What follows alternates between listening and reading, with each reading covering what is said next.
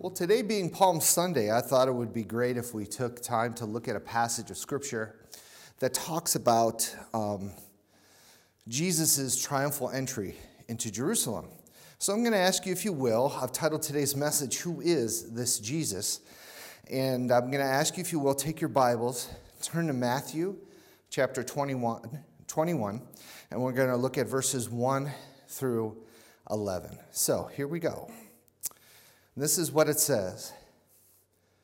When they had approached Jerusalem, had come to Bethphage at the Mount of Olives, then Jesus sent 2 disciples, saying to them, "Go into the village opposite you, and immediately you will find a donkey tied there with a colt with her. Untie them and bring them to me. If anyone says anything to you, you shall say, 'The Lord has need of them,' and immediately he will send them." This took place to fulfill what was spoken through the prophet. "Say to the daughter of Zion, Behold, your king is coming to you, gentle and mounted on a donkey, even on a colt, the foal of a beast of burden." The disciples went and did just as Jesus had instructed them, and brought the donkey and the colt, and had laid their coats on them, and he sat on the coats. Most of the crowd spread their coats in the road, and others were cutting branches from the trees and spreading them in the road. The crowds going ahead of him and those who followed were shouting, "Hosanna to the Son of David! Blessed is he who comes in the name of the Lord! Hosanna in the highest!"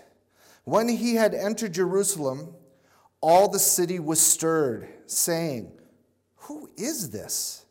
And the crowds were saying, "This is the prophet Jesus from Nazareth in Galilee." At the end of this passage, the people were asking, "Who is this?" It's a question the disciples asked when they saw Jesus calm the waves in the storm on the Sea of Galilee. They said, "Who is this who calms the storms and the waves?" I have that same question for you today. Who is this Jesus? So who is Jesus? Well, if we want to know who Jesus is, we've got to start with a very credible resource. So we're going to go to Wikipedia, okay? And this is what Wikipedia says about Jesus. It says that Jesus Christ is the central figure of Christianity, whom the teachings of Christian denominations hold to be the Son of God. Christians believe Jesus is the awaited Messiah of the Old Testament. Virtually all modern scholars of antiquity agree that Jesus existed historically, and historians consider the Gospels to be the best sources for investigating the historical Jesus. Christians believe that Jesus has a unique significance in the world. And Christians believe that Jesus was conceived by the Holy Spirit, was born of a virgin named Mary, performed miracles, founded the church, died by crucifixion as a sacrifice to achieve atonement, rose from the dead, and ascended into heaven, whence he will return. Christians believe Jesus enables humans to be reconciled to God and will judge the dead either before or after their bodily resurrection at the second coming of Jesus. Christians worship Jesus as the incarnation of God, the Son, the second of 3 persons of the divine Trinity. Actually, for Wikipedia, that's not too bad, is it? I mean, it gets a lot of stuff right, and other stuff is like, oh, okay, you could say more, but it's not too terrible. But let's go to a much better source than Wikipedia, shall we? What does the Bible say about who Jesus is? Now, in the passage that we looked at today, we'll go back to verse 9, and look at verse 9 again, and it says, the crowds went ahead of him, and they were following and shouting, "Hosanna!" And what does Hosanna mean? Hosanna means, "Lord, save us now." We talked about that during worship as well. They were saying that Jesus is the Messiah. And they were saying that salvation was found in him. When they were saying and shouting Hosanna to Jesus, that is what they were declaring. That is what they were communicating. Now, if you look back in Matthew chapter 16, Jesus asked this question of his disciples. He said, "But who do you say that I am?" And Simon Peter answered, "You are the Christ, the Son of the living God." Now, that was pretty cool. Peter understood that pretty well. We see these different things in Scripture that declare who Jesus is. But who did Jesus say that he was? Well, that's pretty good to know. We're going to look at a few passages here, and you might want to write these down if you can. Jesus said, "I am the bread of life. He who comes to me will not hunger, and he who believes in me will never thirst." Jesus said, "I am the light of the world. He who follows me will not walk in darkness, but will have the light of life." Jesus said, "I am the door. If anyone enters through me, he will be saved." Jesus said, "I am the good shepherd. The good shepherd lays down his life for his sheep." Jesus said, "I am the resurrection and the life. He who believes in me will live even if he dies."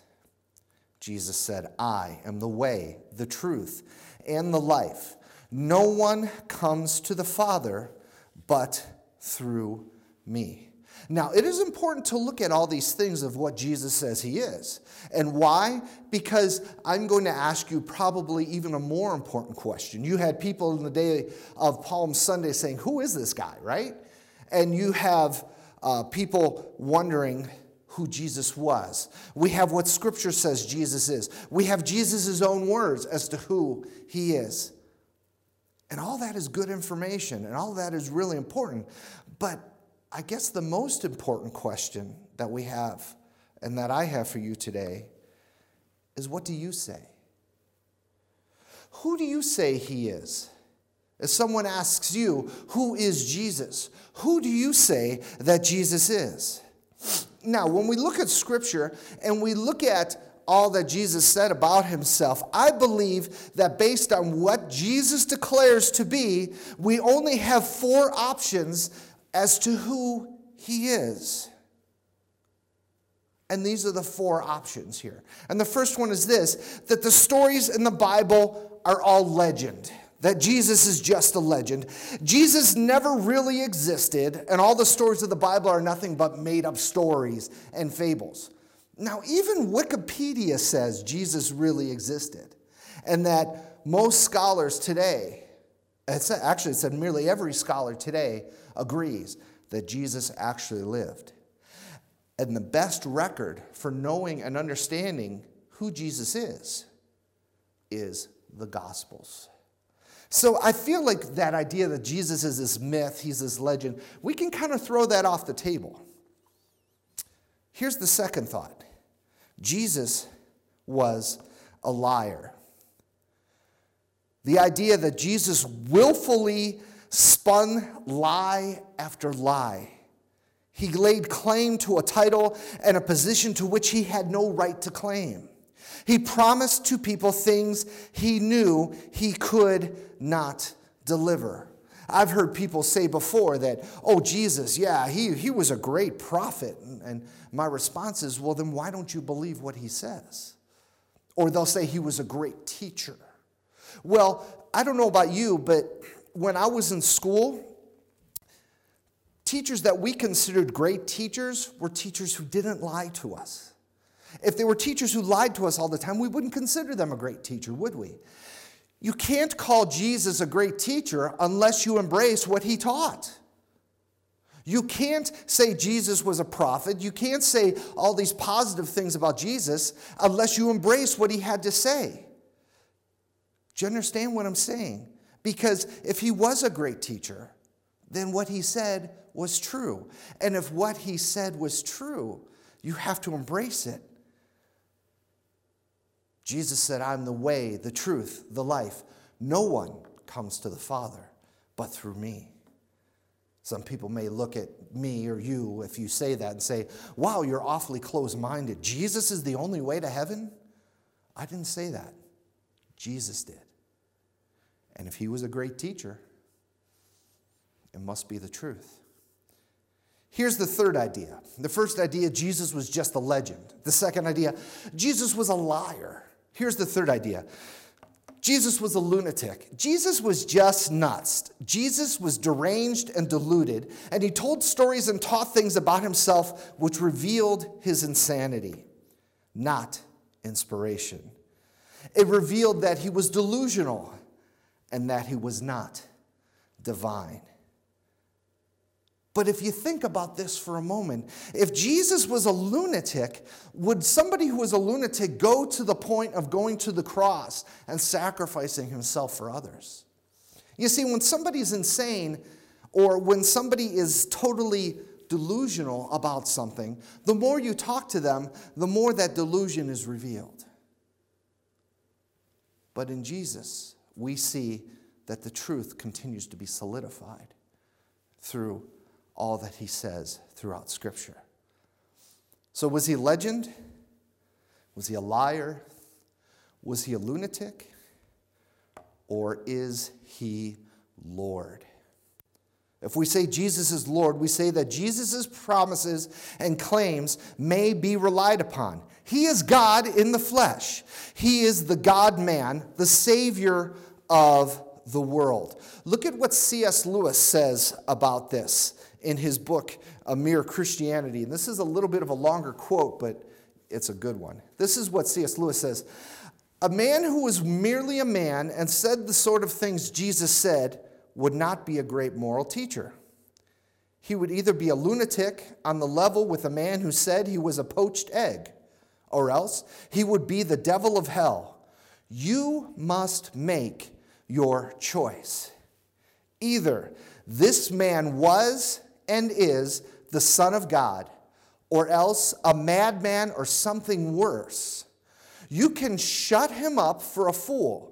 You can spit at him and kill him as a demon, or you can fall at his feet and call him Lord and God.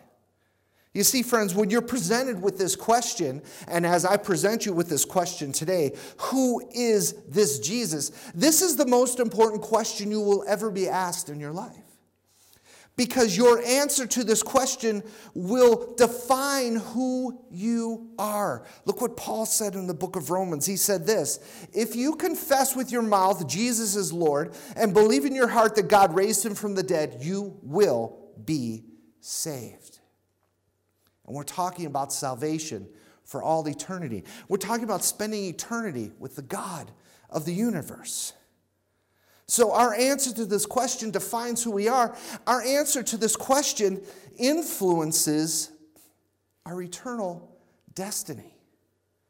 But here's something else to think about. Our answer to this question is a reflection of let me put it this way. What we do in this life and what we do each and every day is a reflection of our answer to the question.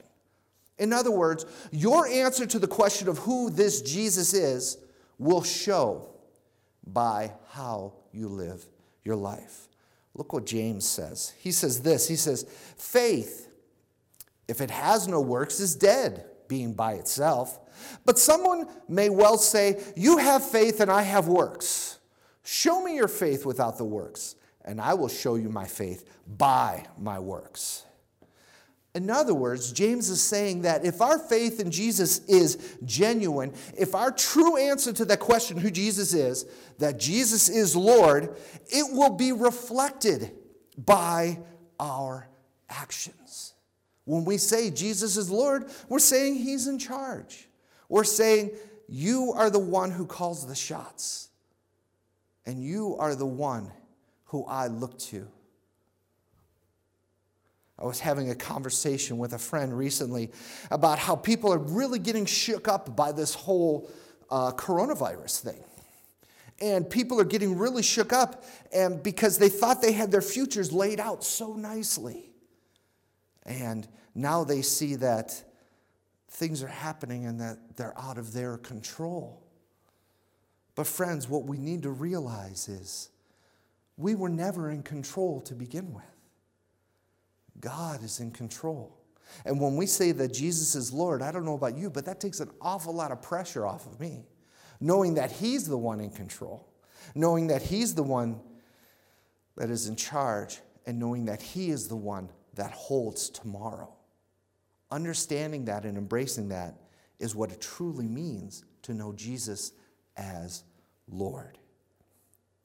So, we get to my last idea this morning, and it's this idea of drawing attention.